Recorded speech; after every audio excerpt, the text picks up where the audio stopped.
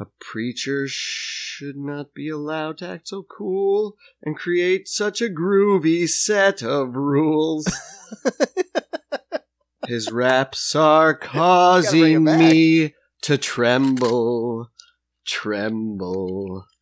That's the cross part. See, that's the thing. Kids, if you're listening, all we did, we took a boring-ass church hymn that we heard every fucking week, and we're like, just fold it in. Jerk practice, sketch boys love to reminisce, yeah. Hello. Oh, hello. How are you? Good, man. How you doing? I got beat up this week, man. You guys are all in for a dusky, husky-voiced H. Frywald today, baby. So we doing? Is it Rocky 1? You got used and abused? You know what? Dad news. Here we go. Yeah. Dad news. Allergies hit you later in life. Oh, you just stole words from my throat, Carl Frywald. There you go. If you want an exciting conversation, welcome to the Jerk Practice Podcast. I was just talking to my 60-year-old mother about getting allergies in your 60s. Yeah, man. But I'm in my 40s. Do you have allergies? For God's sakes. I get really bad sinus. Ash and I were just talking about it. Like, we were all awoken this morning because we've had, like, the weather, guys. Yeah. But we had, like, universal horror movie weather this morning. It was like 5 a.m. It was like UFO lightning. I thought the cops were outside. Wow. It was so loud. The rain was so hard, and just thunder and lightning.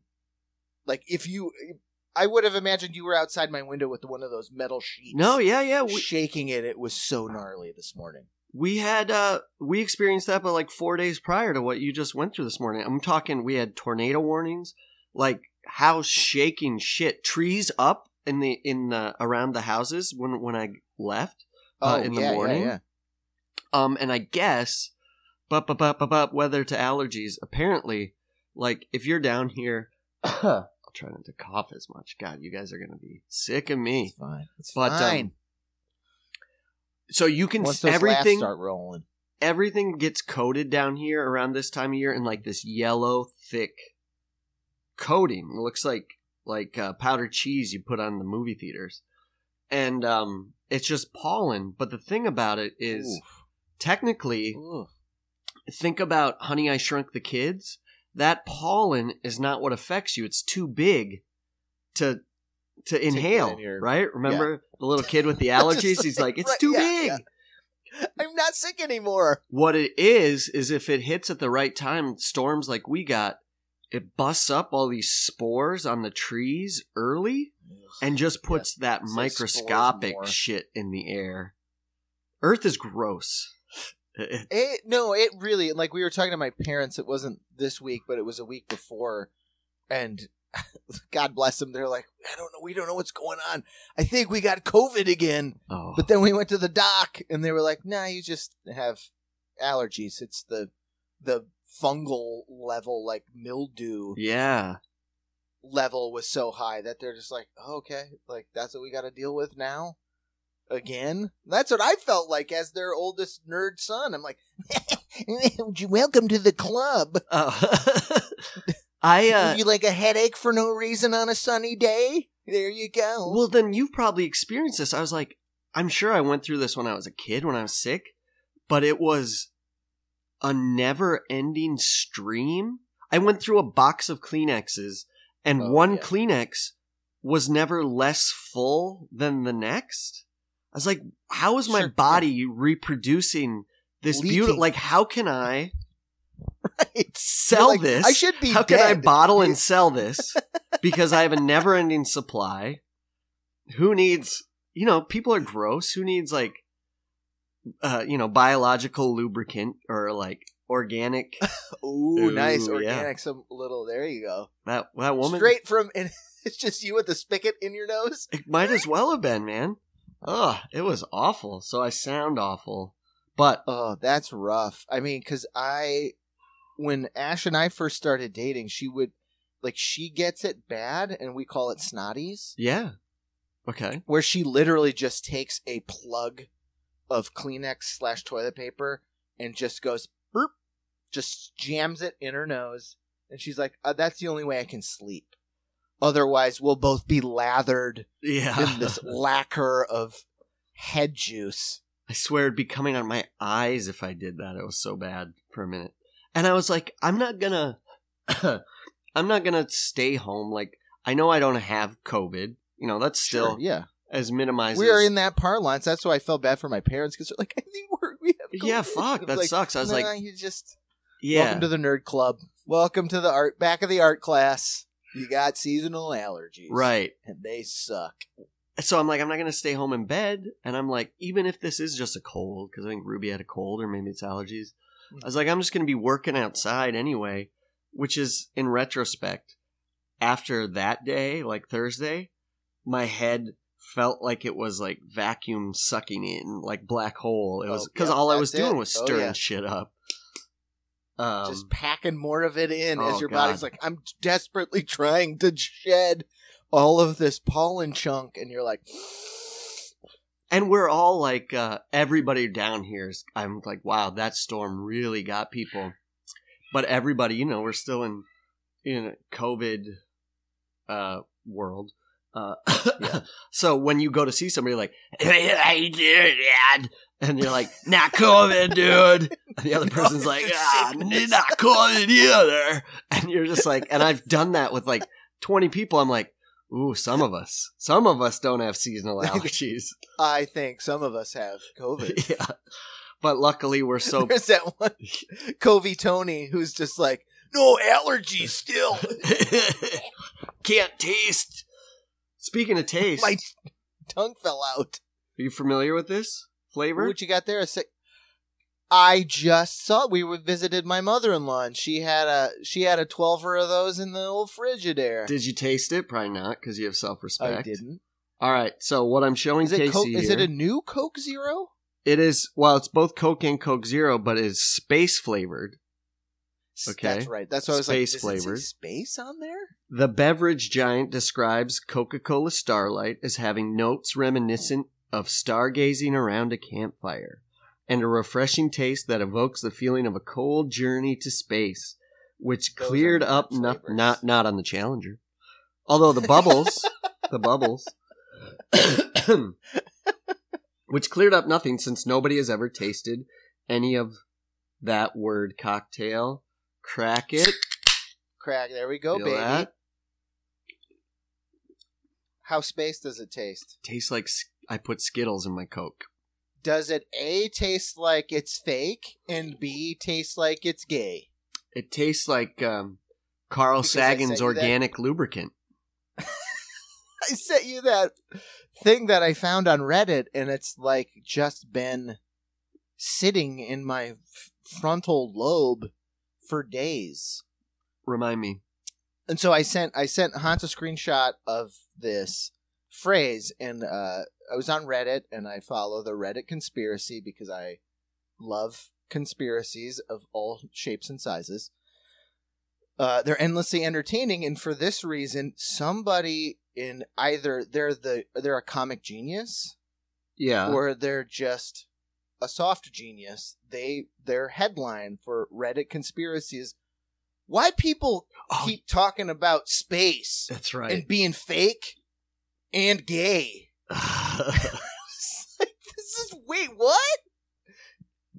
No one that I've spoken to in the last 3 days is like, we can't talk to you anymore because that's all you want to talk about is just analyze how gay space is. Someone can think that space is gay. Well, all right. I mean, I get the fake part. Like, sure, let's dissect it. Truman Show style, right?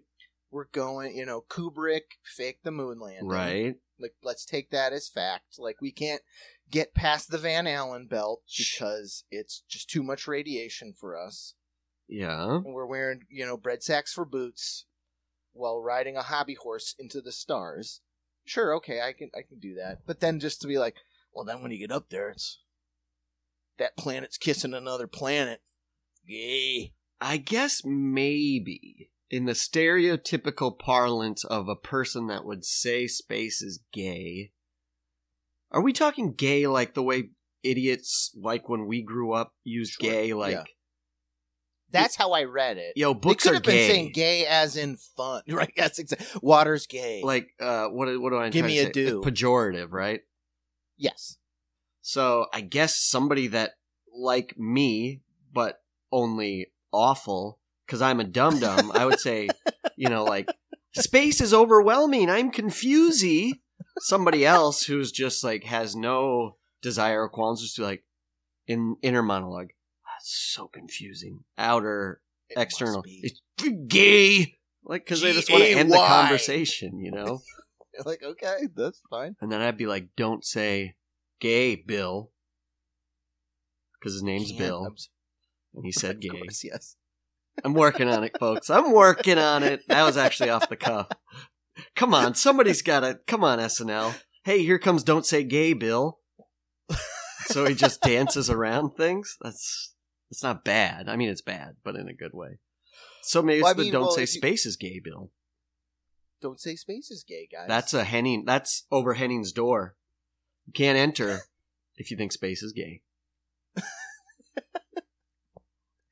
It's probably, that's why it's so funny. It's like, okay, so, all right, I'm going to follow you down this path, weird space racist. And you're just like, I watch too much Star Trek and people of color wear makeup. Oh no, gay. I mean, do you like? That's what I'm gonna say. If your statement is, why do people think space is fake and gay? I guess this person is asking someone else. We are with the poster in asking. Oh, maybe he thinks fake cement-headed fool who is like, stars are gay. Oh, maybe that cement-headed fool also goes to a Protestant church in his jeans, and they think gay is fake too. That's just a thing. Very true. They just want to get their buns hot and their duns rocked. You know what I mean? I don't know.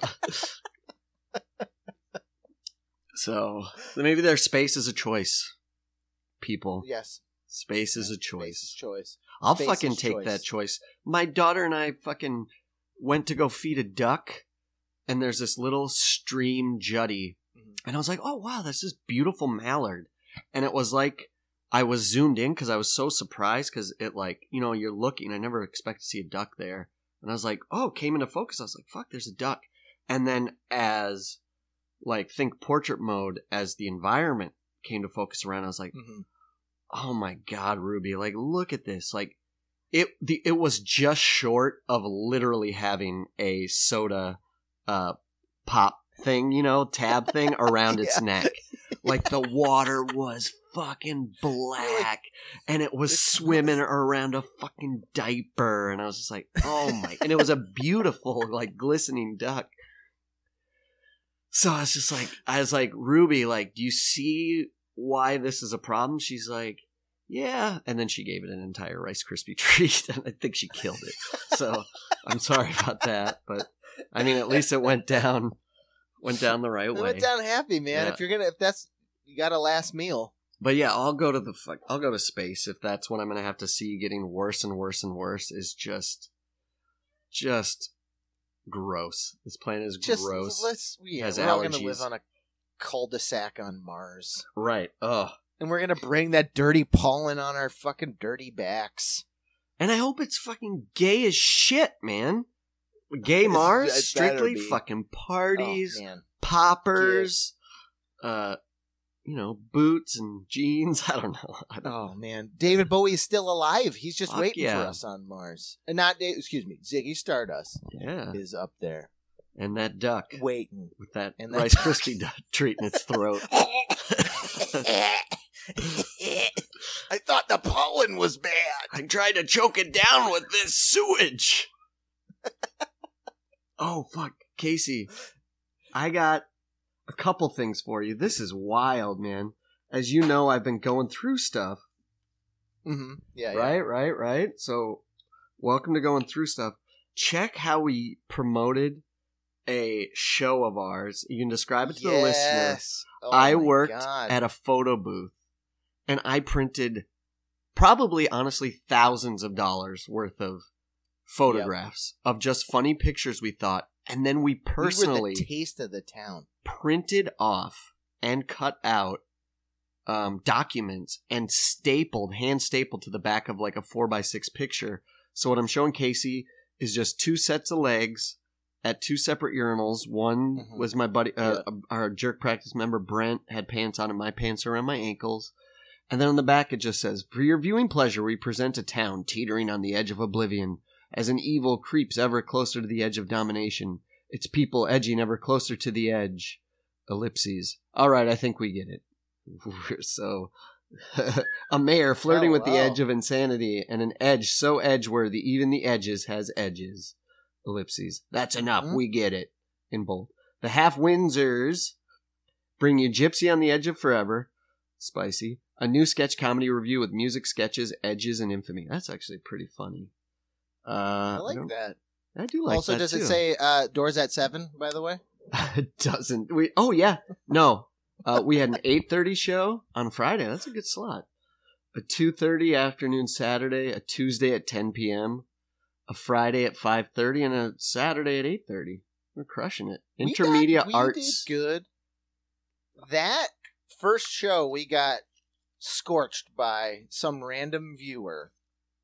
And I will say, like, the coolest thing about the Minnesota Fringe Festival is it was right at the forefront of the internet and chat rooms and stuff. Yeah. So the whole thing was like, you buy your ticket, which is like $80 or something. Like, it's not cheap, but you get a free pass to go see every and any show that's being shown across all of these cool black box theaters in Minneapolis.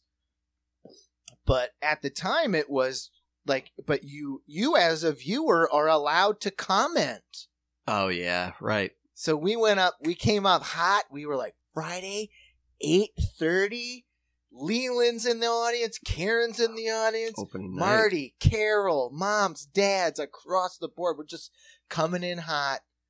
And, you know, it was a good show. Like, yeah, it went fine. I stand by Gypsy on the Edge of Forever. I would too, yeah. I mean, we should probably call it Romany on the Edge of Forever. But, you know. Somehow that feels worse, man. Right? It could be just grifters on the Edge of Forever. Yeah. We had no malice regarding it. We got one guy, the Friday night reviewer, who was just on the cusp of every person you're ever going to encounter in Doug McNair, yes, in any comment section on anything on the internet. Just was like, yeah, no, don't like it. Probably funny if you're drunk. And I was so crushed. Really? Like we had spent so much time that someone could just piss it off. Yeah. But then I will say, I will give us credit. We as a group recalibrated and went, fuck it, we're making t-shirts. Yeah. Tonight. It was great. We drove to Walmart to get printer clings and made Doug McNair Says Funny When Drunk, and we just did the rest of the show. It was fine. Like you know, water off a duck's back. Unless you're getting choked by a Rice Krispie treat. Got a square in your neck. Bush Light tabs. Yeah, you know, you just don't know. You don't know until you know. Like, in retrospect... Well, you don't want to go back and change... In retrospect, did we need to be so on edge, no pun intended, going into the show? Mm-hmm. No, but of course we were, because we'd never put anything on like that. And we're singing. Mm-hmm. We're learning new talents, how to come in on key and shit, which we didn't, but it's fine. We figured it out. That troupe was populated by the best friends I have in the world, and I have never lost so much respect to my friends, was when you guys are like, you just can't sing. No, we didn't say that. Henning just would tap me on the shoulder Yeah. when I'm supposed to start. We just have so little musical ability, which I think at the Why time wouldn't was we do a crushing because musical? you're like, it's a realization that you just don't have it at this point. Sure. Because you and I it's not that we couldn't sing, which we can't. We were so off rhythm, lacking rhythm, could not figure out where to come in. So we'd have to get tapped to come in. There is no rhythm. We are so devoid of rhythm that it creates its own weird rhythm. Yeah. It's like what you hear, like we're talking about going to space. Like that's the music you would hear in space. You'd be like, it's like Steve Martin in The Jerk. When he is like that haunty jaunty and so off rhythm, except he's talented. So he knows where rhythm is. He takes a step back. You and I just, honest ear, I was like, no, I think it sounds good. Yeah. Well, dude. I think we have the ability, like we can be with Django Reinhardt, right? And he's like, we're like, look, we can't really sing or anything. He's like, don't worry, man. I don't know what he sounds like. Don't worry, bro. I'll teach you a thing or two. And after a few tries, we make him worse. That's how good we are. He's like, himself I don't know. I never knew what music was. It's broken. It's fractal. We fractal his mind. Yeah. He's like, I already have 4 fingers. Right. So, and I'm the best guitar player that's ever lived. And I guess just take another of my finger off. I was just going to say, your voice broke my other finger. You and I are like gnawing the rest of his digits off. So we couldn't sing. Oh, but yeah, still. We're so amped up. So I think we did react well. So you do get, this is a random fucking comic book from The Simpsons slap across the bow. And we did recalibrate right. But you're right. The first thing you see isn't like, wow. And you go back and we watch. It was it's a fun not show. as put together as maybe I thought it was when I was out there because we were working so hard. In my mind, I'm a Pisces, I'm a dreamer, I'm a fantastic. So, I pictured our costumes a little clean, but that's what's got the beautiful hewn edge on it all. Oh no, you come in hot because you and it was like 2 episodes ago, but like me saying I have that Half Windsor's poster, like Doors at 7. That's us. We're dreamers. We think that it's fucking Cobra Club in LA, and it's like people are gonna have to know when to show up at the door. Yeah, I know. Because it's part of the rule. You gotta have Doors at 7, then 7:30 is a hard start. And then we just lead in with that intense weirdness, like the description you read is really funny. Yeah. I know the show we put on, so it's like, okay, so I just read this weird gobbledygook, and then I showed up for a guy with a dead ear singing gobbledygook? Hey, we had a couple people that loved it and then came to our next show and was like, what the fuck? Just let down. That's the best part is when you're like, we have a fan.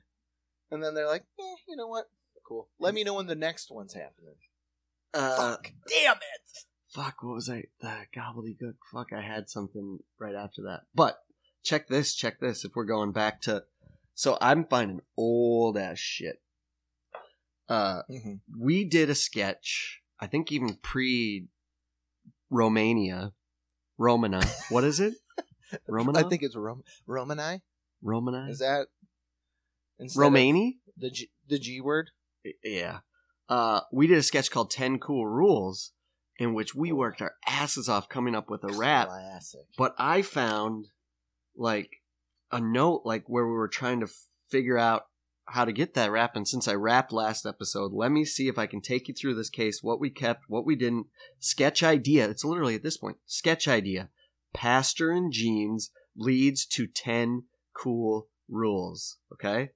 Like this I will say, do you remember, I have a very vivid memory, and it's one of my favorites. It was just like 2 blocks away from that apartment we lived in. Yeah. There was that really cool, crazy indie coffee shop. Yes, of course. It had the lacquered tables. Beautiful, yeah. And it was right across the street from a Speedway gas station. 2 hot dogs for $1. Just downtown Minneapolis. Oh, yeah, the hot dogs. Just ate way too many hot dogs.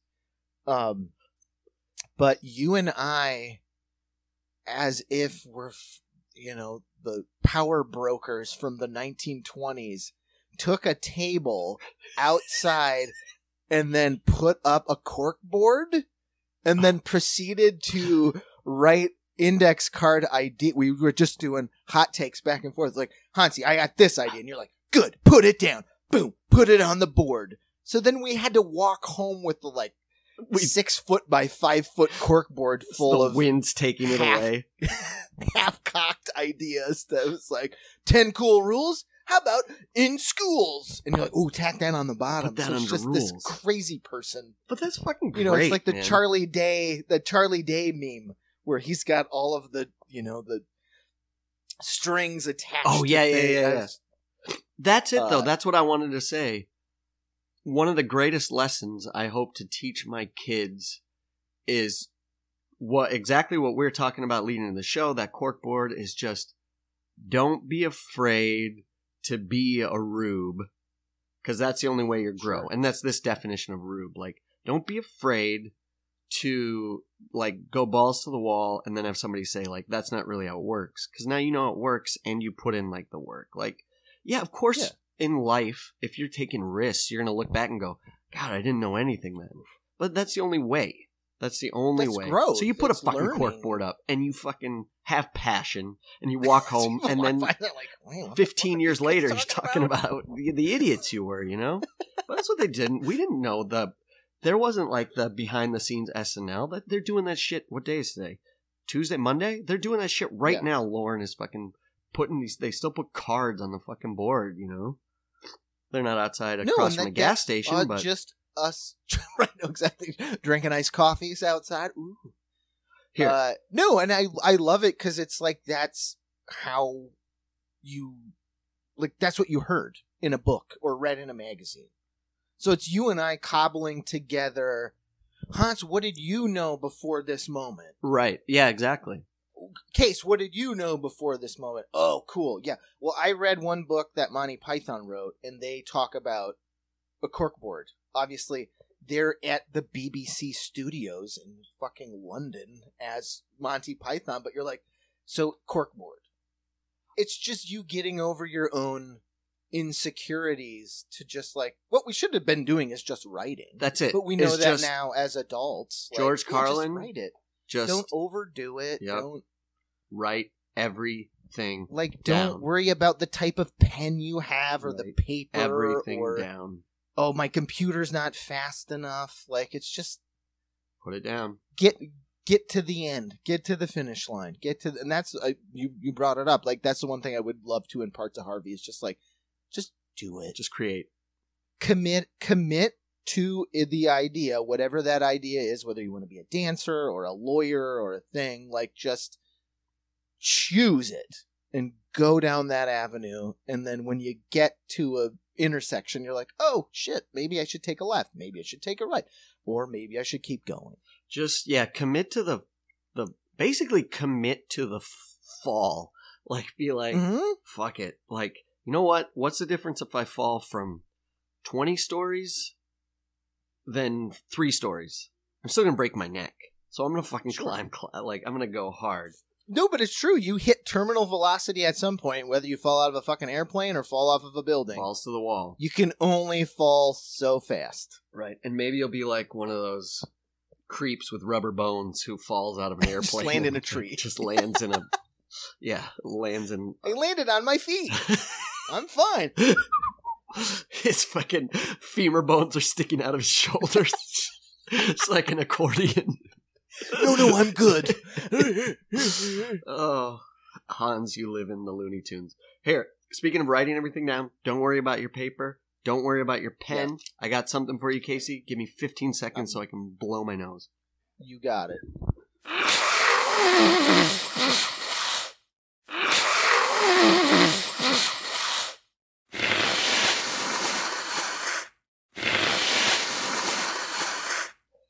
For those of you that listened, I just put in the snottiest sound effects, sneezer.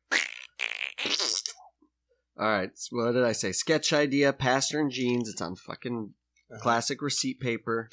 Oh, yeah. 10 cool rules. And then I got, as we know, apostrophes mean singing, so.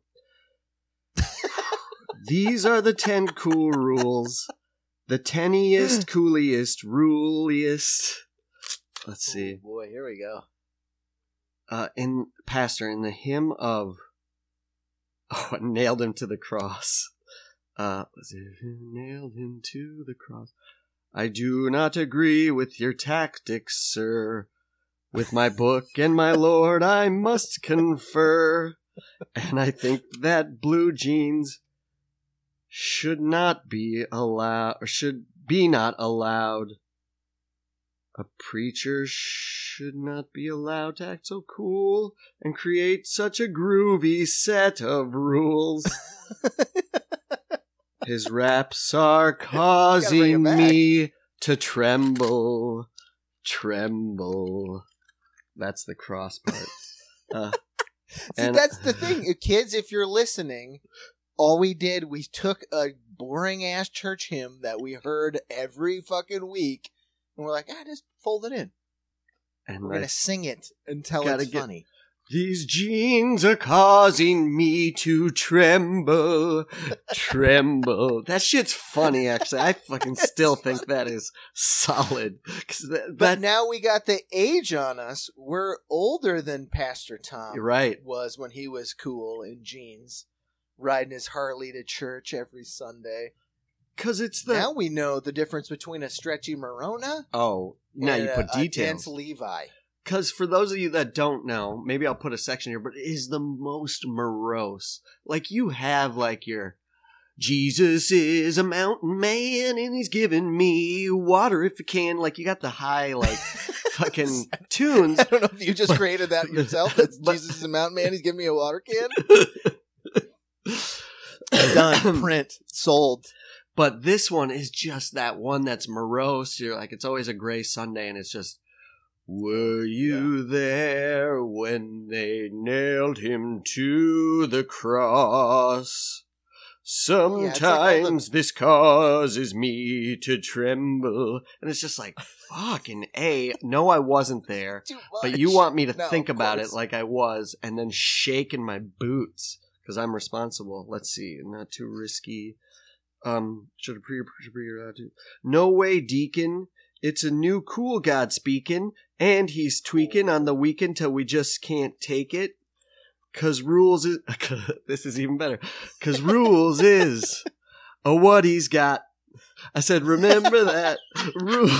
Yes! Rules is what he's got. So we went from bad rap... yourself. Always trust yourself. Always believe in yourself. That's... Young Hansi, Young Case did not let anybody down. That's fucking irony on contemporary shit that people are now only ironic about. Those of you that don't know, you should know. That's a fucking sublime, straight lyrics. Then we love turned is it what into I church. got. Yeah. God, that's fucking funny, man.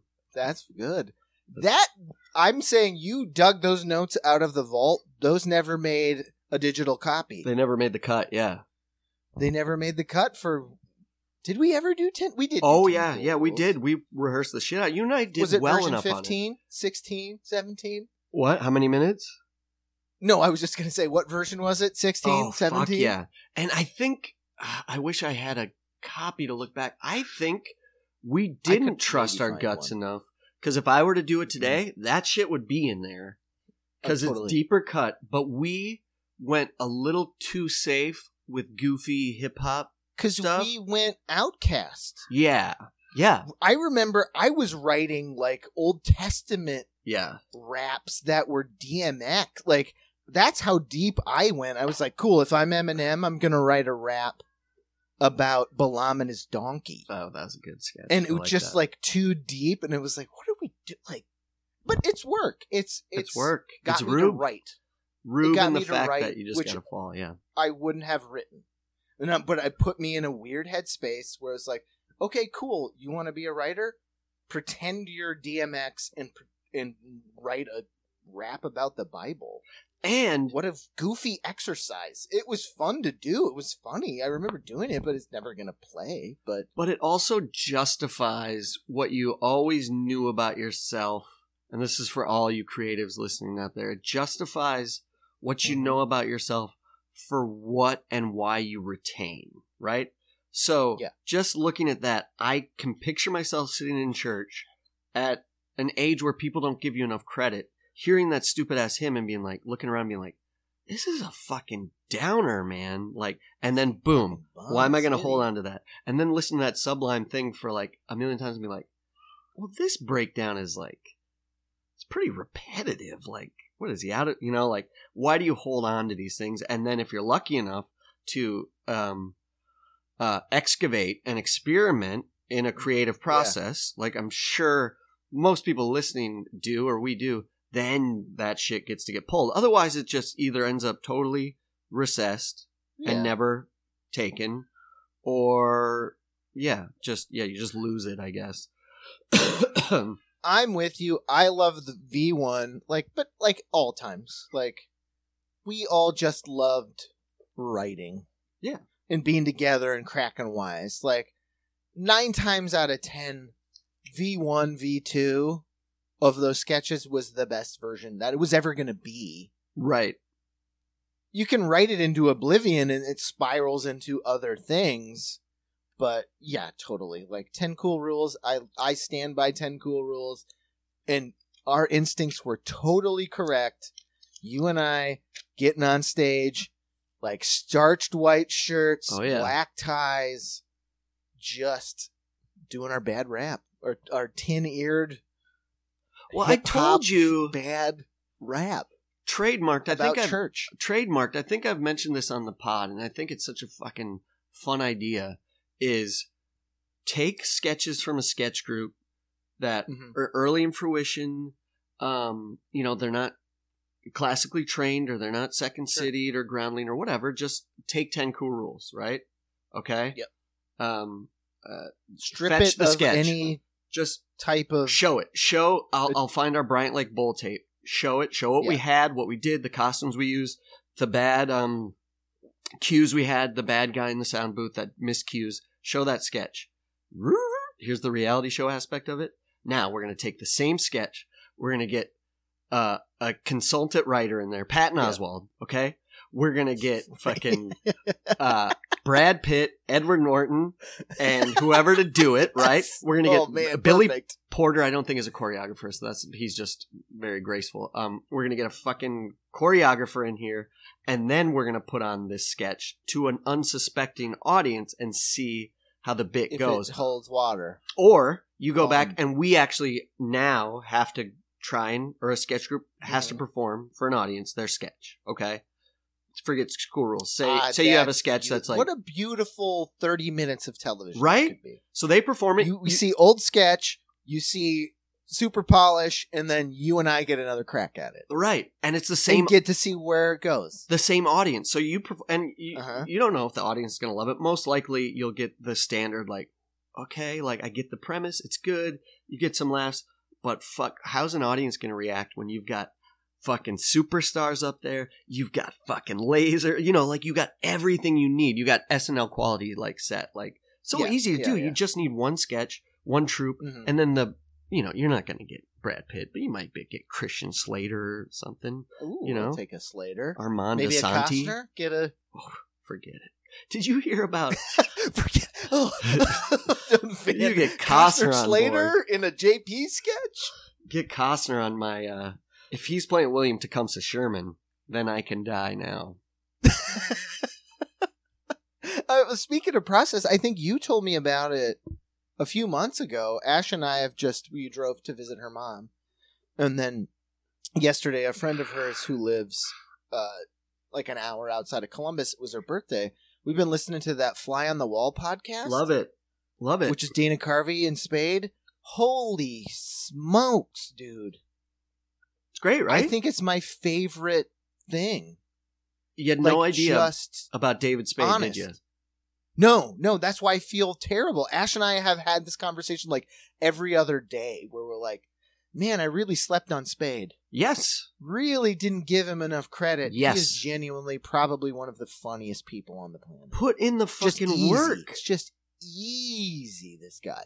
He is, I am guilty like a lot of people in guilty in the sense that I was giving him Farley some of his Hollywood minute attitude. Yep, like he was fucking, exactly. for those of you that don't know, it's a podcast, Fly on the Wall. It's Dana Carvey and David Spade generally talking to people that either hosted SNL or been on SNL or in the industry about what it was like to be on SNL.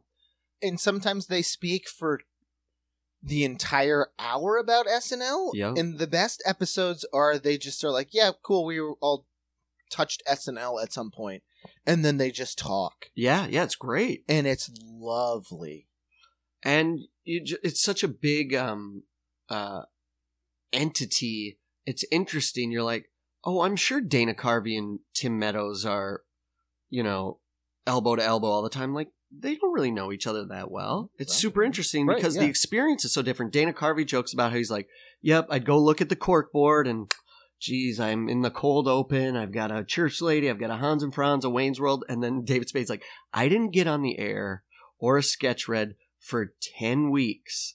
And Dennis Miller, who just sounds like the wrestling heel of SNL. Hey, Spudsy, time to pack it up and go back to AZ, okay? It's like, holy shit. Like, yeah, David Spade, like, had to hustle. And then just, they talk about when things pop. They're like, me and Snyder, we were like fucking riding the edge. And then copy, like, hit. And he's like, went from fucking 24-hour swing to he was fucking on top. They're like, if you get that catchphrase, that John Lovitz style. Oh, I love that. I forget what episode it was where they were talking about. Maybe it was Tom Hanks. I forget who they were talking to, but they were talking about Love. No, it was Conan, because they were talking about how Lovitz was like, that's where the money is, fools. Get a catchphrase. So they were talking about all of the off-brand John Lovitz catchphrases. He was trying and so hard. It's the funniest thing in the world. He's like, I don't know, I guess it's both left shoes. It's the shittiest thing, but you're like, that was that era of SNL. Like, just get that catchphrase, like, sorry, you're not me. It's there's that, but then it's also interesting. Sometimes it's maybe you don't want to interact because I've heard of. Obviously, we're big Kevin Smith fans, and there was a whole big hubbub. But like, it is interesting when they talk about John Lovitz. John Lovitz is like jealous, like he's like always on. It's so interesting. Just always Lovitz, which I think is funny because it's like with, in particular, the episode with Conan was probably, I just was like, I have come back around to being a fan of Conan O'Brien the way I was a fan of him when I was like 13. Sure. Yeah. Okay. And just because, like, but he is just like super manicured, and when we're on road trips, we'll listen to his podcast. Great. But it's super on. It's bitty. It's got very much so, yeah. Whereas this, and then even in between and when he, got floated from NBC in the Tonight Show to TBS, he did that documentary, but it was very like aggressive, and it was like a bit. Whereas I felt this Fly on the Wall, I was like, that's the fucking guy that I fell in love with as a kid. Because he's not doing a bit. Just like, cutting, they just talked. And to most people, it's probably really fucking boring and nerdy. Like, they want Conan O'Brien when he's on. Sure. But I was like, this is the best thing I've ever heard in my life. It's just inside baseball. It's just like how the sausage is made. Visceral, like, man. I fucking love it. It's just like a home-cooked meal. Just sink your teeth into it. And just, I'm like, yeah, keep talking about you and Odenkirk in the office. That boiler room, man. And it's how intense. you guys you just were fucking nerds. Well, what I didn't know is that Conan and Odenkirk, they were featured players when they first came. Did you know that? I didn't know that. No. Yeah. No. They had their faces. I can remember the handful of sketches after the fact when you'd see them in replay on like VH1 or whatever. Sure. Where I was like, shit, Conan's in the background. It's a Twin Peaks sketch. And he plays the doorman or what, he plays the giant. Yeah, but I couldn't tell you the... Which is interesting now, knowing he was a featured player for how long until they were like, you're a writer, clearly. But not, because Lorne always saw him, obviously, as a face man for something. So it was interesting to know that was already there. He was always in the cards. I got some more receipts here. All right, bring them, so baby. Check bring this. them. This is full circle to I also got some receipts for you when you're done. All right, let me read this. Because I did my work, and by my work, I mean the Toronto Sun helped me out in my journalistic integrity. Beautiful, beautiful. Good, because this is the last thing I got to bring to the table, except for the newest country song on the top of the charts is called "I Gotta Stay Out of AA," and I was like, "Fuck!" And it basically goes like, "Gotta keep my daughter off the pole and my son out of jail. All I'm trying to do is keep my ass out of AA." And I was like laughing because it's so fucking bad. And Meg's like, "Isn't that offensive?" I was like, no, it's good to not have to go to AA, to go to recovery. I was like, it's a shitty song, but like, if you don't have to go, don't go. Like, it's not. It's not like we come for the cigarettes and the donuts. And you can't even. We all know until I become mayor in New York, we can't have cigarettes or donuts because of Bloomberg. Ugh. All right, Hansi P. Cotton is bringing the heat. High heat. So I guess we were either trying to bring G-Word on the Edge of Forever back. I don't know why I have this, but check this out. Check out this singing. I'm coming in on the note. Hey, it's us, Jerk Practice. We're here to do a show. We were once a sketch group whom most of you don't know. But fear not, dear audience, we promise you our best. That's why we're here in bunsless shorts and our branded vests. Because hey, man. It's gonna be a laugh parade. It's gonna be a serenade in which we will marinate your funny bones with juices of comedy, of course. Okay. Because yesterday was yesterday, but today we do a show. Most of it's brand new stuff, but also probably glory hole. And that's an old one. All right. Some of you might remember we usually had themes like 80s chicks and fattest twins and squads that were B-teamed. Let's see. Oh, this is late. It is, right? But for tonight, we've none of it because we're old as shit. But as we said, we promise you, your sides will all be split. Let's see. Because... Is this the unperformed JP show? Yeah, I don't know what it's from. Were we going to bring back Gypsy on the Edge of Forever? Well, let's see. Because there's...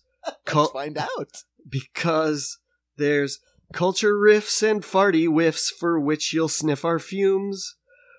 Where's your who farted gas mask? So sit right back for jokes will crack and ourselves will roast. Oh, wait. So sit right back for jokes. Did we go to that? No, hold on. Let's go to Gilligan's Island. The rhythm? So sit right back for jokes will crack and ourselves will roast. So everyone please raise your glass and join us in a toast. That was not. I'm sure that was not. Oh, wait. Here's more. I'm sure that was not meant to go to whatever the fuck theme song is, but that fucking fit perfect. It's Gilligan's Island. So now we pause for people to raise their glasses. I don't know how we were going to make that happen. Yeah. And I slow it down. We were notorious for giving out free alcohol at our shows. That's true. Yeah, of course. We did ply people. Let's see. Slow it down and make it high pitch. Steve Buscemi's brother shot one of our shows. He had some shots of Clontarf. Let's see. 15 years, has led us to this show, and we'd just like to say one final thing. It's been a journey of lights, a laugh parade, and we know we've got it made, 'cause tonight for you, we'll truly do the thing that we love best. Or perhaps we'll shit a gem. It's up to them. I mean you. It's up to you, is what we mean. Okay, so there you go. I don't know what that was for. Did we write and perform our own retirement show. Like that's what you give Bob Hope when it's like it's his 100th birthday. And we were like, well, when we reach 100, we should at least have some notes for someone something ready. Yeah, you would think that's like spans a career of a lifetime. I couldn't tell you when that was written. B Squad, I guess, was what, 2011? Farted Gas Mask is B Squad adjacent. So this is probably 2012? We got G Stone, we got DeVito. So we've been and Mitch. A decade plus, 12 years in the game, and we're already put this on my tombstone. 2 cities, by the way. 2 cities. One of them was a twin city. Oh, it's 3 cities. There you go. 2 cities plus.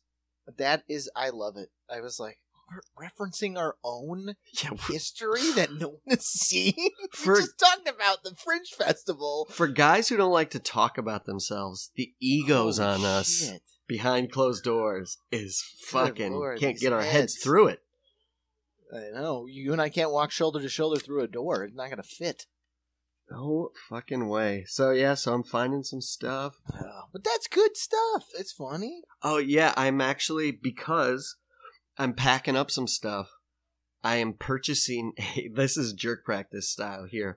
I'm purchasing not industrial, but a docu-scanner that you can just keep feeding shit through and just be like, all right, jerk practice 2005 to 2007 just goes all these receipts through. Because I've got fucking 3 stacks of boxes that is just loose. I mean, if it were still 1968 and I were Bob Dylan, I'd put it on my coffee table and put it together. I have the heaviest fucking filing cabinet that you and I bought at a thrift store in Minneapolis. That is 10,000 pounds. See, I love that. I love that, but I think it's just finally. No, and you shouldn't have it. Like, I would do the same thing. I would just chuck it.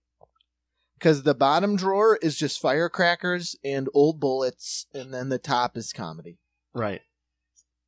And then if I switch the label, you'll never know. Smoke those bullets. Time to switch to a do. So what do you got? Some news in Toronto?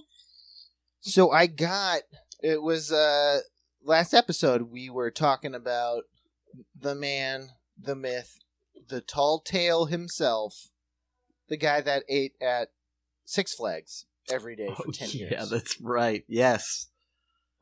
So I told you I couldn't find the rest of the convo on the Ask Me Anything, and I just gave you the highlights. And I was like, it's lost to time now. Forever. Right. Turns out, oh boy, someone else, the Canadian Case, the Canadian H, was on the handle at the Toronto Sun. Love it. And he wrote an article about it. Beautiful. So I got the deets. I got some hard info, and it's exactly what we thought. It's just, his name was Dylan. Okay. He started in 2014 saving by going to do his, paying his $154 for his pass, parking covered, nice, attendance covered. Oh, wait, what was the fee? $154 for the season. An annual. It's an annual, baby. That's the wrong annual. You found out about it. Food included? I'm so confused. So he lives in L.A. Okay. So this is an L.A. Six Flags, if there is any sort of barometer. Vegan. On vegan flapjacks or whatever the fuck you get there. Some of the quotes were basically, Dylan started saving in 2014 when he bought his first pass. He says since he's eaten 2,000 meals at Six Flags. Oh, I hope there's a picture. And the cost aggregate is 50 cents. What? So every time he sits down, he looks at it this way, it's 50 cents. I only spent 50 cents. Gotcha. So you're eating the way of someone from the fucking front, Laura Ingalls Wilder's father would look at right. It. Like, well, I got, like 2 buffalo dimes. So $1.50 a day because he eats all 3 meals, right? Yes. When they open early enough. Some days they don't open quite early enough to get breakfast. Well, he must be starving. Oh, God forbid you couldn't eat a Snickers bar or something. So yeah, he basically would just, it's like we speculated, like he would go to his job. Yeah. Leave his job. Drive to Six Flags. Eat lunch. Drive back to work. Work, 3-4 hours. Probably some jerking around in there. Goofing off around the old water Sending cooler. some memes, yeah. Talking about, whatever we're watching on television. And then he goes, bye, guys. Gotta go get dinner. Hey, man, you want me to come with you? No, I gotta go to Six Flags to eat dinner. Yeah. So, yeah, he just did Why it. have a job? Why have a job? Just live inside the hollowed out Hulk. Live in your car. Right, exactly. Save so much money. Why have an apartment? Why have a job? Live in your car in the free parking lot. Put it in neutral to move spots. And if you're there that much, I guarantee you're friends with the security guards. Sure. You gotta be. You bring them out I'm looking at myself. Tater tots? How many nights did we spend at a bar where our best friend was the fucking doorman? And he's like, can you just fucking not talk to me anymore? Right. You two? I know you guys are too awkward to talk to other people here, and I can't leave, but come on, guys. You don't need to know anything more about my tattoos. What is that, a Jedi? Ooh, nice. Oh, I think that's Storm Shadow from G.I. Joe. Very cool. Nice tat, bro. Don't have any myself, but I'm a real aficionado. Did you know I'm an artist? We'll be cutting off together tonight. We're mopping up. Because we can't pay our bills. Oh, man, I have a fucking tale for you, sir. So anyways, yeah, you read that whole Toronto Sun article. I'll send it to you. Amazing. And the best part is, like, it's everything I said. Like, he saved up money. He bought a house in L.A. He's married now. He paid for a wedding.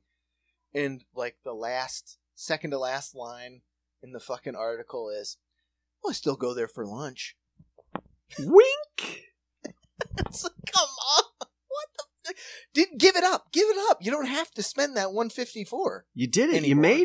You made it. You win. But you're hook. You got the hook. They set that hook in his neck. He goes there for every lunch. Can you imagine if he was like, well, I'll just go there for lunch once a week, and he's still paying the $154?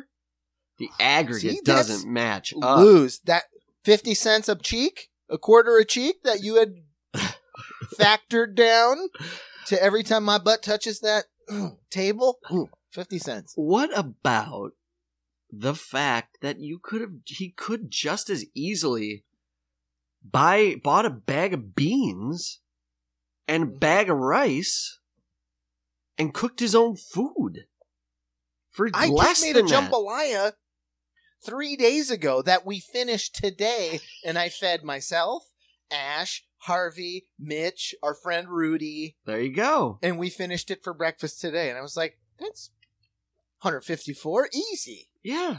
Done. But I fed a village. An army, yeah. So what is this guy's... Like, no. This is me. There's a fast food fetish here, I think. I think you're right. There's other people preparing my food fetish here. Because you could do it cheaper. Super much cheaper. Whatever you're eating there, like let's hypothetically say you're eating chicken fingers. Okay. You can buy a fucking whole chicken. Yeah, true. That's already cooked. A rotisserie chicken is like, $10, $15 or whatever. Like, and that could feed you for a week. Right. Or buy a couple chicken breasts. Yeah, raise your fucking chickens. You live in L.A. Oh, exactly. Eggs. You could just eat eggs. Yes, exactly. What about the freak that just bought one hen and just ate eggs every day? I just eat eggs. That would do it. Right? I know that because when Timmy lived in Portland, he and his wife at the time had a chicken. They're like, I have too many fucking eggs now. Like, it's just an embarrassment of riches because this hen doesn't stop. There's a ton of eggs out on my brother's property, too. Goose eggs, even. Big-ass goose eggs. That's weird. A lot of yolk, I'm sure. Oh, orange. That thing is orangey. Can you have too much yolk, though? make a hell of a meringue, I suppose. Not for me, but yeah, I feel like like a goose egg, like an ostrich egg. People like too rich. I think ostrich eggs are very like you're like the king of sight. You're like, give me my ostrich egg Amlet. My gold flecks in it. My salt, pepper, and gold flecks. My ostrich egg omelet. Oh man! And this was okay. I got one more thing. Yeah. And we were watching it last night, and I was like, I can't wait to tell Hansi, because it's kind of like the David Spade thing. Yeah. And I was like, it was really hard on this dude, and undeservedly so. So because we had been spending so much time watching Dark Side of the Ring, sure. One of the things that was prompted on us was a show called Dark Side of the 90s. My buddy Mitch was telling me about this. Okay.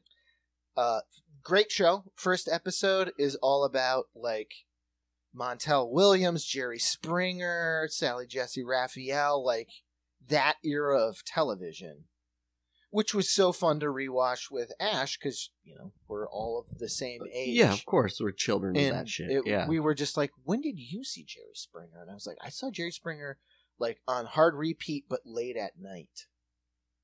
Or on a tape collection, which they kind of delve into. I saw it. We would skip lunch. Like, we'd leave school for lunch, and they had that, like, mid-afternoon.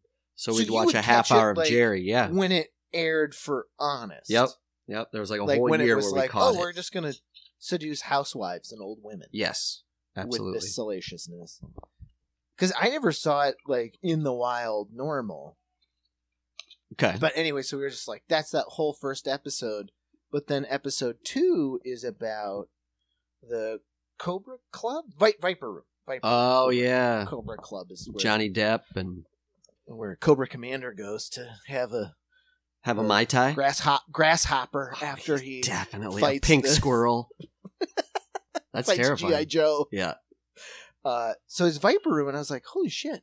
And they keep showing this one talking head keeps showing up. I'm like, oh man, at the Viper Room, big old mutton chops, kind of dad faddish. Mm-hmm. Got a De La Soul shirt, and you're like, okay, this fucking blogger, nerd. Yeah. Super nerd into the scene. Was like, oh yeah, I was there when, Leo showed up, and like, I was there when Johnny bought the club, and Ashley, who the fuck is this guy? Yeah. Like, he keeps showing up, and he's not a dick in his conversation. It's just like, but he knows somebody. So it's like, is he the, like, barback at the Viper? Oh, okay. And, he keeps talking and then always got a little something to say every time they're showing clips of, like, who's coming in, what's going on. It is what's the lead singer of Counting Crows. Oh. He is the JP of the Viper Room. So they go into it and he's like, yeah, I started a band called the Counting Crows. And Ash and I both went, wait, what? Because he's got short hair now and he's just big old mutton chops. Just a guy, just a normal guy. Yeah, he went through the ringer, man. Had his ass strapped to a fucking rocket.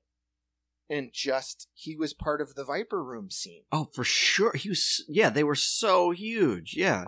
But he is so beautiful and sweet and honest. He was like, so I got super famous with my band of my friends. And we got so famous so fast. He got plugged into that scene. He was mopping Johns at the Viper Room.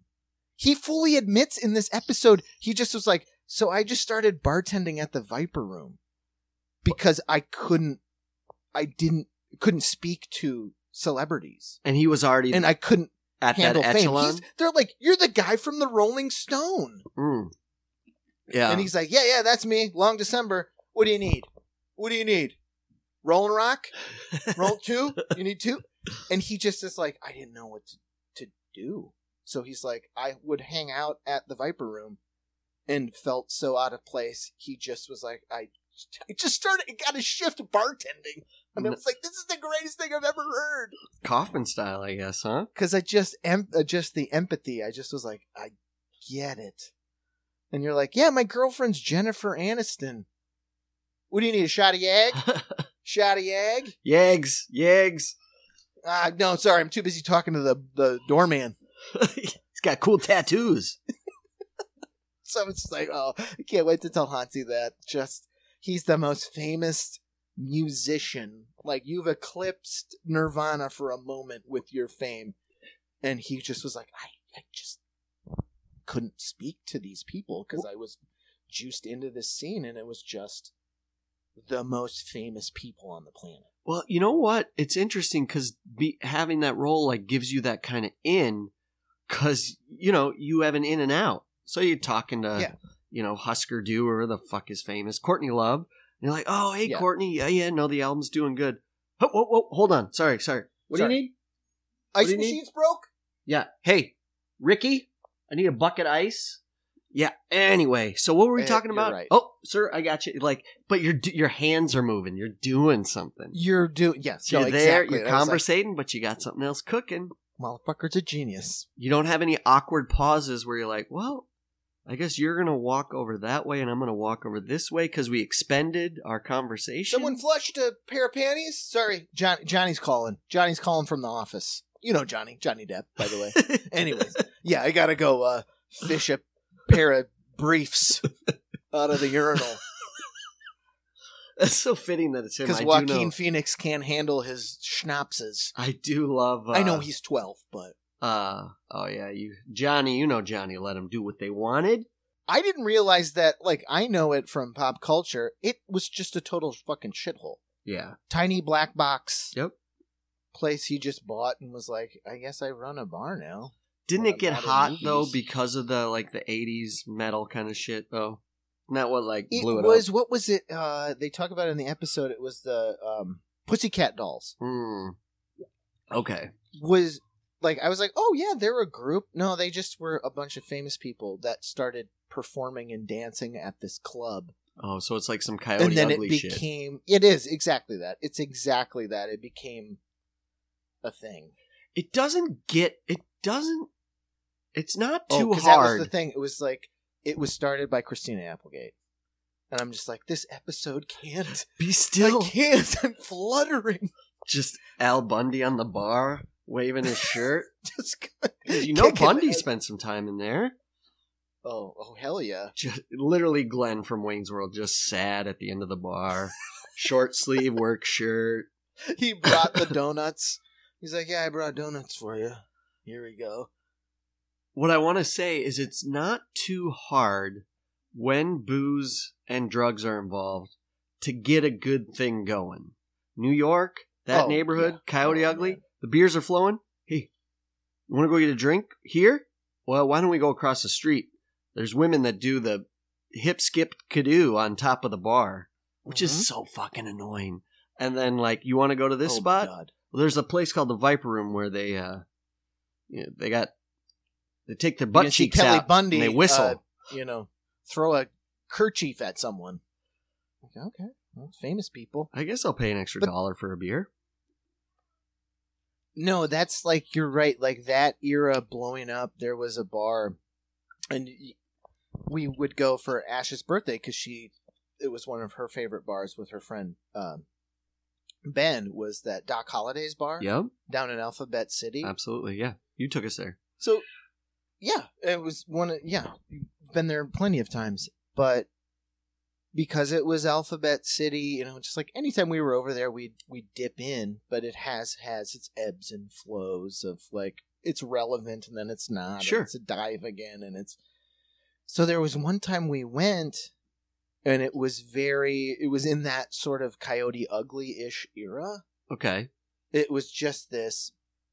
The two bartenders just were clearly outmatched. It was just two attractive women, and then the guy who scoops ice, right. Who's the owner or the owner's friend or whatever.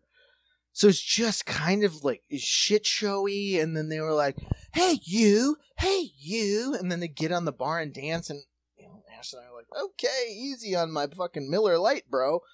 Don't kick it over. And she just came down the line and was like, shots for everyone. And I look to Ash and she looks at me and we're both like, okay, sure. When in Rome. Right. And it was like the butterscotch. Yeah. And not only did she not hit my mouth, she just stuck it in my fucking neck hole of my shirt. Oh, sticky.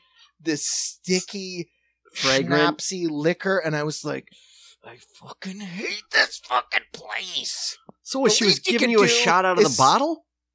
Yeah, she was just going down the row and like, hootsy tootsie, all the ruffians are banging on the bar, and I was like, okay, all right, let's take a little free nip and just totally hit chin line, down shirt. I was like, do you I hate the Viper Room. That's a young man's game. You and I used to go to a place. Yeah. I don't know if we've talked about it, but it is like it should be. It's on par with how uncomfortable that scene is in Swingers when he keeps leaving the messages, and then he leaves another message, and you're just like, stop leaving voicemails. Stop leaving voicemails. And then she finally picks up, and she's like, don't call me.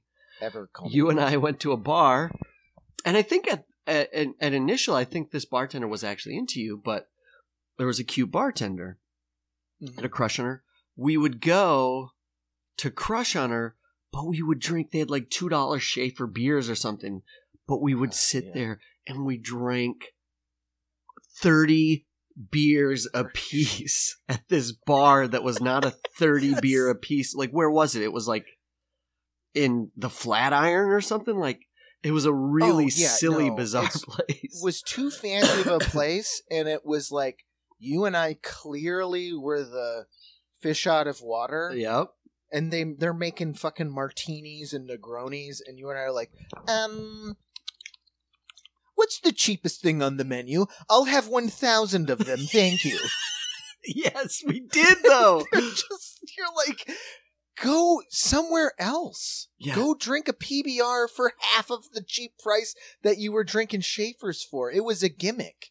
Right. They were just like, yeah, we got shitty beer. And we're like, I'll pay $5 for a Schaefer. And they're like, no, you shouldn't. The whole point is you drink until your paycheck's burned out and then get the fuck out of here. Right.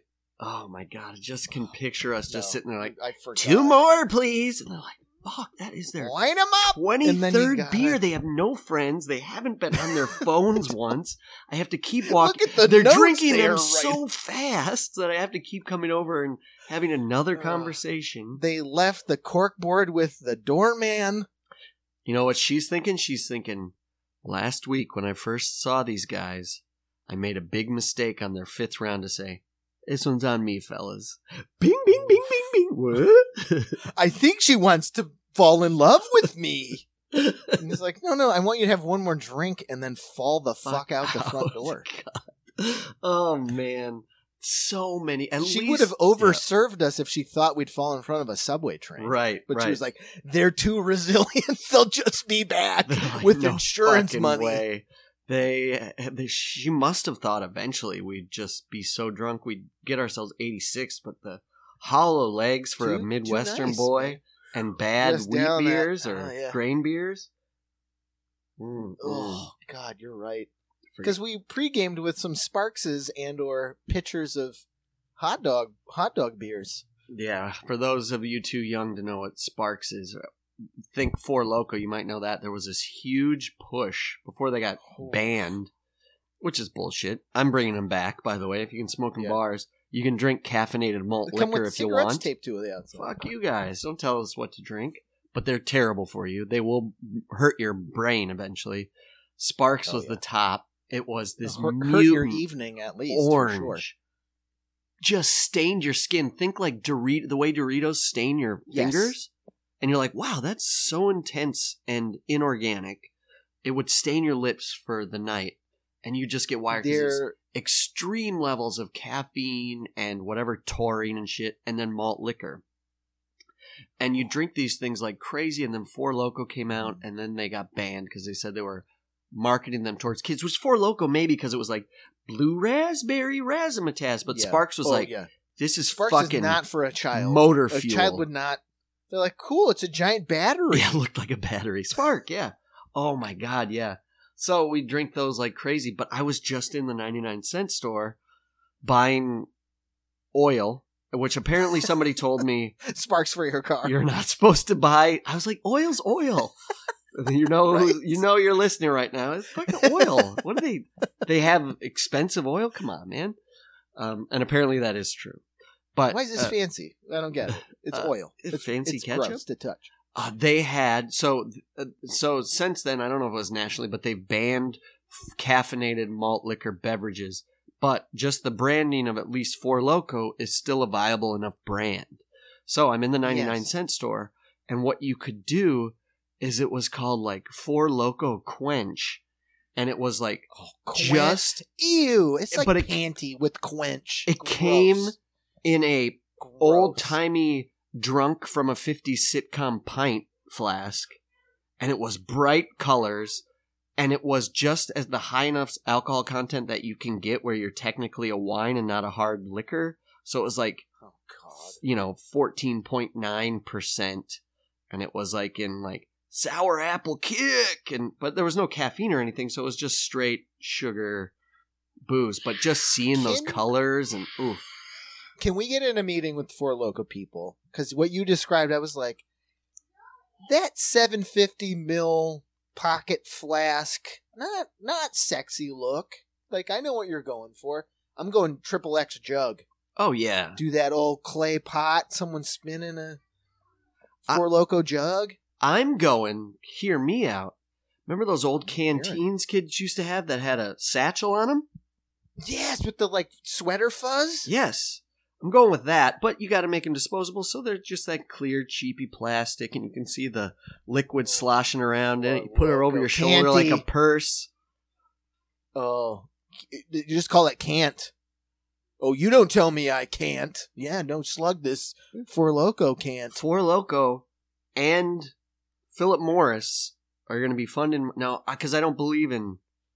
I want to make them legal, but I don't trust them. So maybe there'll be some backhanded deals they can fund my campaign, but they're not going to be on the flyer. So I'm just saying, bring caffeinated malt liquor back, cigarettes back. Yep. Don't do it. Don't do it. And bad you're going to put it on television, and we're getting the Star Wars Cantina band to do the do-do-do, do-do-do. It's Four Loko Canteen. Do-do-do. Yes, I'm bringing cigarette ads back to magazines, too. And to TV. I think they can still be magazines. You're going to see cigarette ads on TV. I promise. Oh, man. Don't buy them and smoke them, but don't tell me what to do. I had Elon Musk's checkbook because I would pay for a Super Bowl cigarette ad. Oh, yeah. Just because. Why not? Muscabro Lights? Because he would make money off of it, though. He'd be like, I think, does Elon Musk make cigarettes now? I need a pack. So what could he do that would market his cigarettes as unique and innovative? They would... Smoking in space. Space smoke. Space-flavored smokes. Mm-hmm. I think it'd be like an everlasting gobstopper, right? Like, it just never goes away. It never smokes itself out. Which is that fantastic, listen to that Fly on the Wall, which I had heard through different other podcasts, but JB Smooth's that's so good. Classic, yeah. Like shitty sketch he always pitched to every host, and it was like Forever Cigarette. Just a really long just cigarette. Just a long cigarette with the longest ash in the world that never burned out, and it's just that the tension of like, it's gonna ash, it's not gonna ash, and I was like, motherfucker's brilliant. I knew he was brilliant before, but I was like, that's a good sketch. Just the idea. It makes you laugh, but you're like, I don't know the practicality. Like, how do we shoot it? How do we make it a narrative? Like, isn't the idea like, because 100, you're like, I'm getting more, right? So so the idea is just, that's all. It's funny because it's a longer than just normal a really long cigarette. It's hilarious. JB Smoove, obviously, Surgeon General. And Hansi K. Cottons. Oh, I love that dude. He's got a podcast. I don't listen to it much, but he's a very positive guy. So if you want some positivity in your life, you can always come back and see us. Obviously. Yeah. Hear us. You know that. But go check out JB Smoove. He just got a beautiful optimism about him. And dude's hustled. So there's that. Yeah, of course he's my Surgeon General. And he's the only guy that I am like, I get it. You can do a Caesars betting app commercial where I'm not like, like, sorry, Patton Oswalt, not the best look for you. Right. Advocating for fucking gambling. But whatever, okay, you know. You got a lot of opinions on Twitter, which is fine. But JB Smoove is just like, hey, cool, I'll take a check. Absolutely. And I think he would turn down Cheerios. I think he would too, because it doesn't got enough. Like Cheerios, it's worse for you than you can hear him do the bit. It's already coming out of your brain where he talks about how gambling's better than Cheerios. 100%, because gambling at least is straightforward. It tells you what you're doing. It tells you you're going to lose. Cheerios claims to be heart healthy. That shit ain't good for your heart. That's it's just processed cereal. wheat. It's sugar cereal. That's pretty good. And then you find out that JB Smoove has a gluten allergy. So he's like, you're not a gluten guy. Who else was advertising? I could see him putting on a nice pair of non-slick Skechers, though. The universe is opening up for us. It's once Hansi K, mayor of New York, king of America. Just got to establish residency, folks. I'm That's gonna unfuck the city, baby. Don't ask him for his birth certificate either. Oh, gonna see the longest. I'm gonna put a fake little article that gives penis size, or I'll mess with like gender or something. I was born a tadpole or something. I was just born a flesh cylinder. I don't know where I'm going with that. I got a little funny thing to end on. Okay. Ash and I have been watching 2020s on Hulu. Clearly been watching a lot of Hulu lately. And we watched one. It's called You Got Jail. Okay. Boom. In which it's fantastic. They lean into all the shtick, but it is like this woman at the crest of the internet, okay, and AOL, and like your internet handle. And we were just laughing because she talks about like what her internet handle was, and they're trying to be very like, we're journalists and it's very important, but this is called, Poppycock 69. Like you're using all those early internet handles. So Ash and I were laughing. What was your first internet impression / handle? Lemon lime. Lemon-lime. Yours was lemon-lime. No numbers on there. I was the original lemon lime. Oh man, you got the dash in How'd there. I lose that? Maybe I didn't. Because Ash's was Showbiz AG. Nice. And I was like, oh, that's a good one. That's a good one. Mine, Beefy Nachos. Oh, I remember that. And then she was like, that's fucking gross. Like, what is that in reference to? And I was like, it's nothing sexual. I was like, it was just the grossest school lunch we had in Watertown, South Dakota.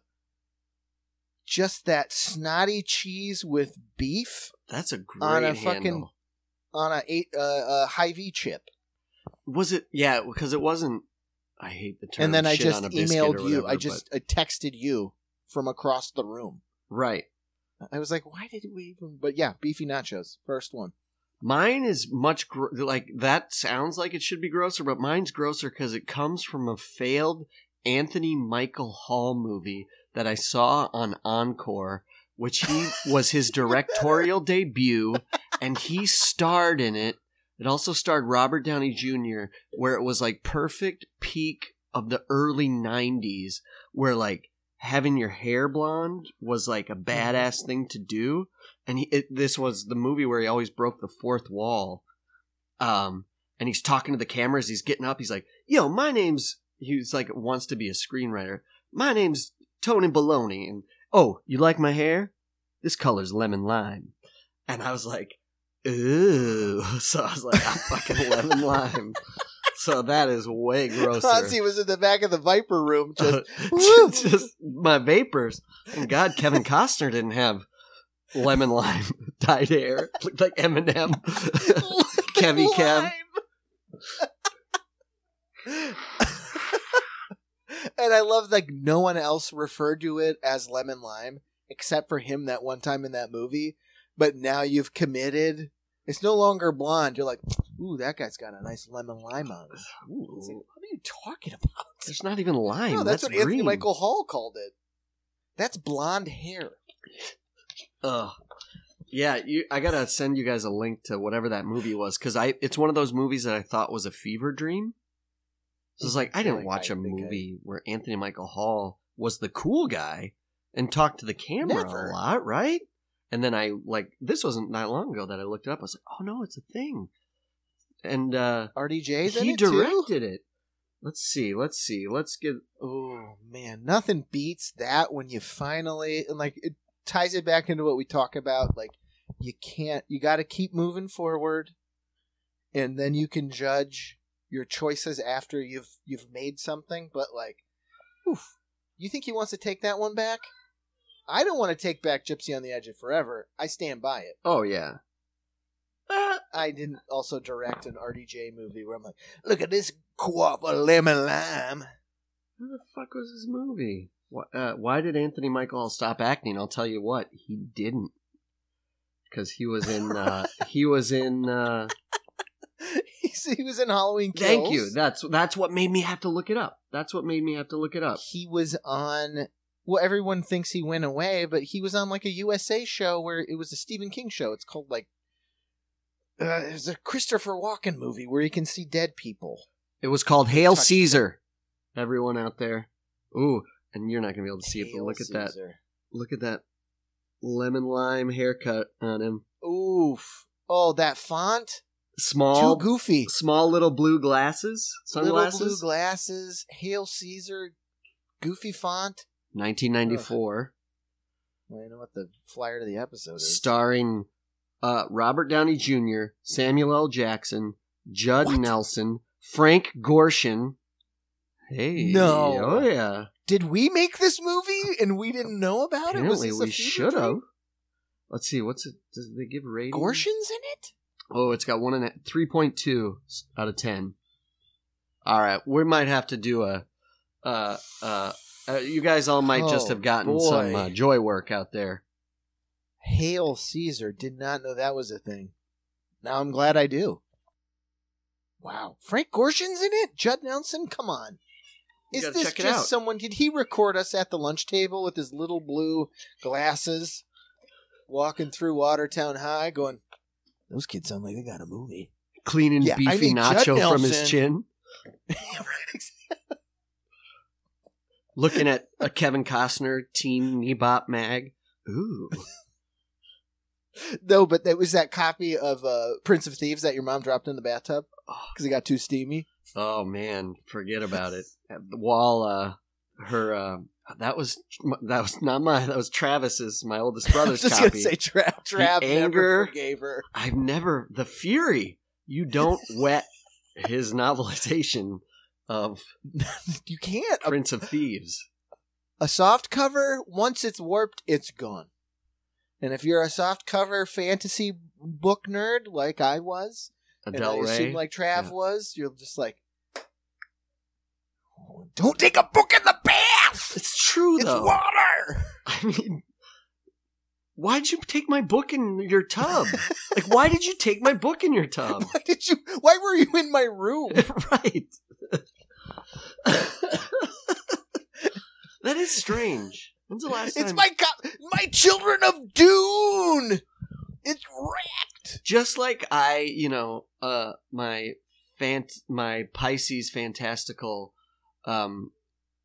writer. This slinky hand. My writer fantasy is like, I'm going to be like Hunter S. Thompson. I'm going to shoot ether in my stomach and be a great writer. I'm going to be like Ernest Hemingway and be mean to women and drink vodka. And then there was always because that'll make me a great writer. I'm going to just type fucking...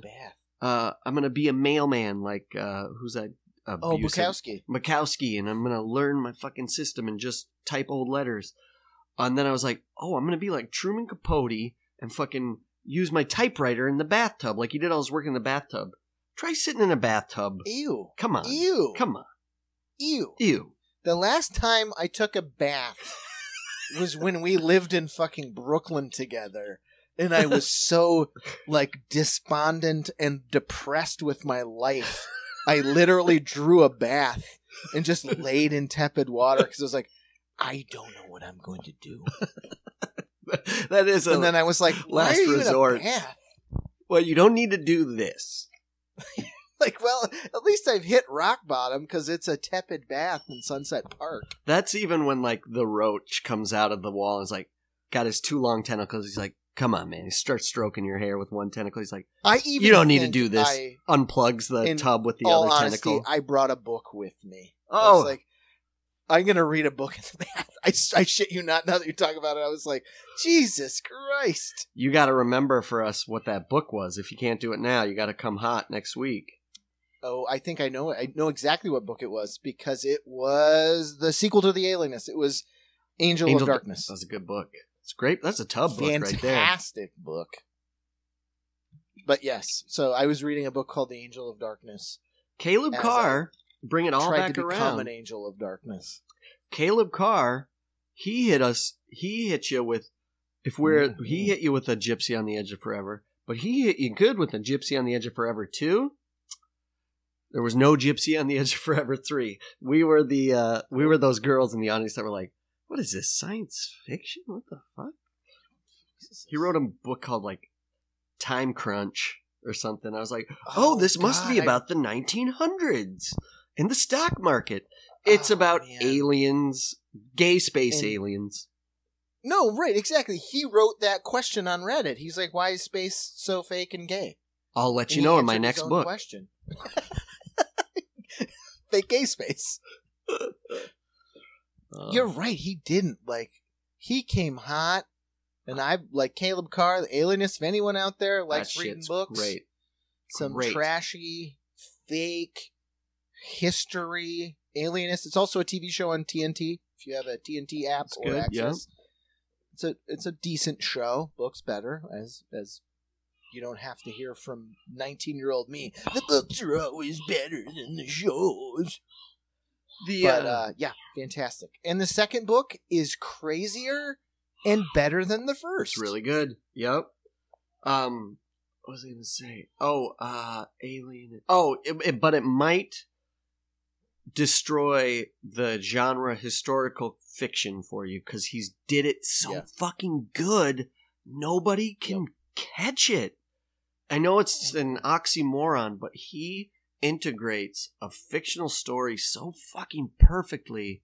Some comics writers, some graphic novelists can do it well. But he integrated it so perfectly. Like, if you go to that genre, like, you just, maybe you out there listening can recommend something for me, but I'm always disappointed because it's always, what is it with historical fiction and women that just want to be horny for buxom Confederate soldiers? I'm like, what is this? Is too romantic. Right. And that, I will say that about that book, there is some of that. There's romance, like, it has everything. It's a popcorn book. Yeah, for sure. Nom, nom, nom, nom. I'm going to read this in 2 settings. Fan me off. Just going to heat my tub? Give me a little warm up that tub? Hey, Roach. Top me off. That's what I kick the shower on with my foot. Just top it off. A little shower bath. I almost killed myself. That's why I keep going to the Roach. I almost killed myself in that tub because I almost fell out the side of it. The biggest... First time I ever experienced New York cockroach. Proper. I had shampoo in my hair. Shampoo in my hair, so you have your eyes closed. And it just, as close as my hand is to my face, just the size of my fucking nose looking right at me. I almost fell right out. Hit my head on the tub and came up with the flux capacitor. I love that apartment for what it was worth, but holy shit. A big old claw-tooth tub. There was one time I was like, what's that noise? And the ceiling had caved in. Oh, yeah. And the tub was full of mice. And I went, you know what? I'm going to shut the fucking door and take a second. Just go get a beef patty. Get that guy with the bullwhip down the street to come clear the mice out of my tub because I can't do it right now. That's when... Yeah, you were living old-timey New York. That's when you go out, go down, pay the guy at the door a nickel, and you sit in one of those community tubs. Yeah, I know, right, exactly. I needed a Russian bath. Oh, man. Went to that pool hall and got a shaky Schlitz. I gotta go back to this. Oh, I was supposed to take a tepid bath today. Yeah, that's what New York living is. If you haven't said, I gotta go back to this about your apartment, you never really lived in New York. Okay? No, you did not. Okay, babe. Okay, babe. Come on, Spudsy. Come on, Hansy. How much can't you, people are probably checking out, but how much can't you wait until they get him on the fucking podcast? And just fucking go. Go at him. They have to, right? I don't know if he'll do it. You don't think so? I think if they stack enough episodes up, they're like, look, we got Rock, we got O'Brien, we literally have everyone but you.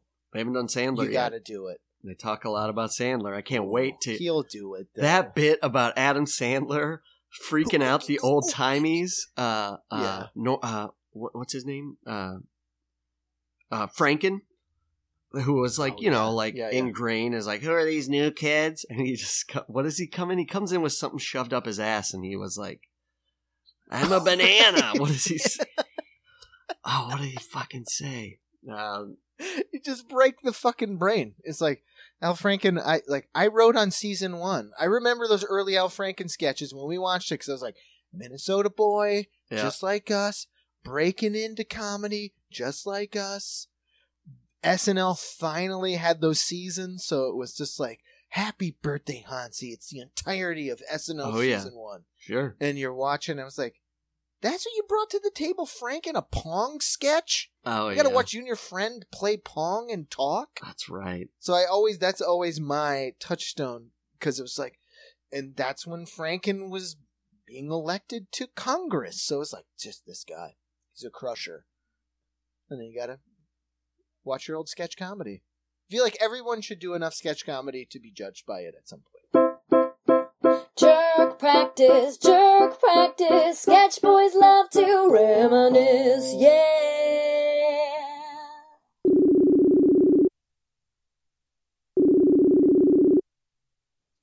I just sent you a message. I was like, skunked by the internet, as always. You don't mess with Senator Franken.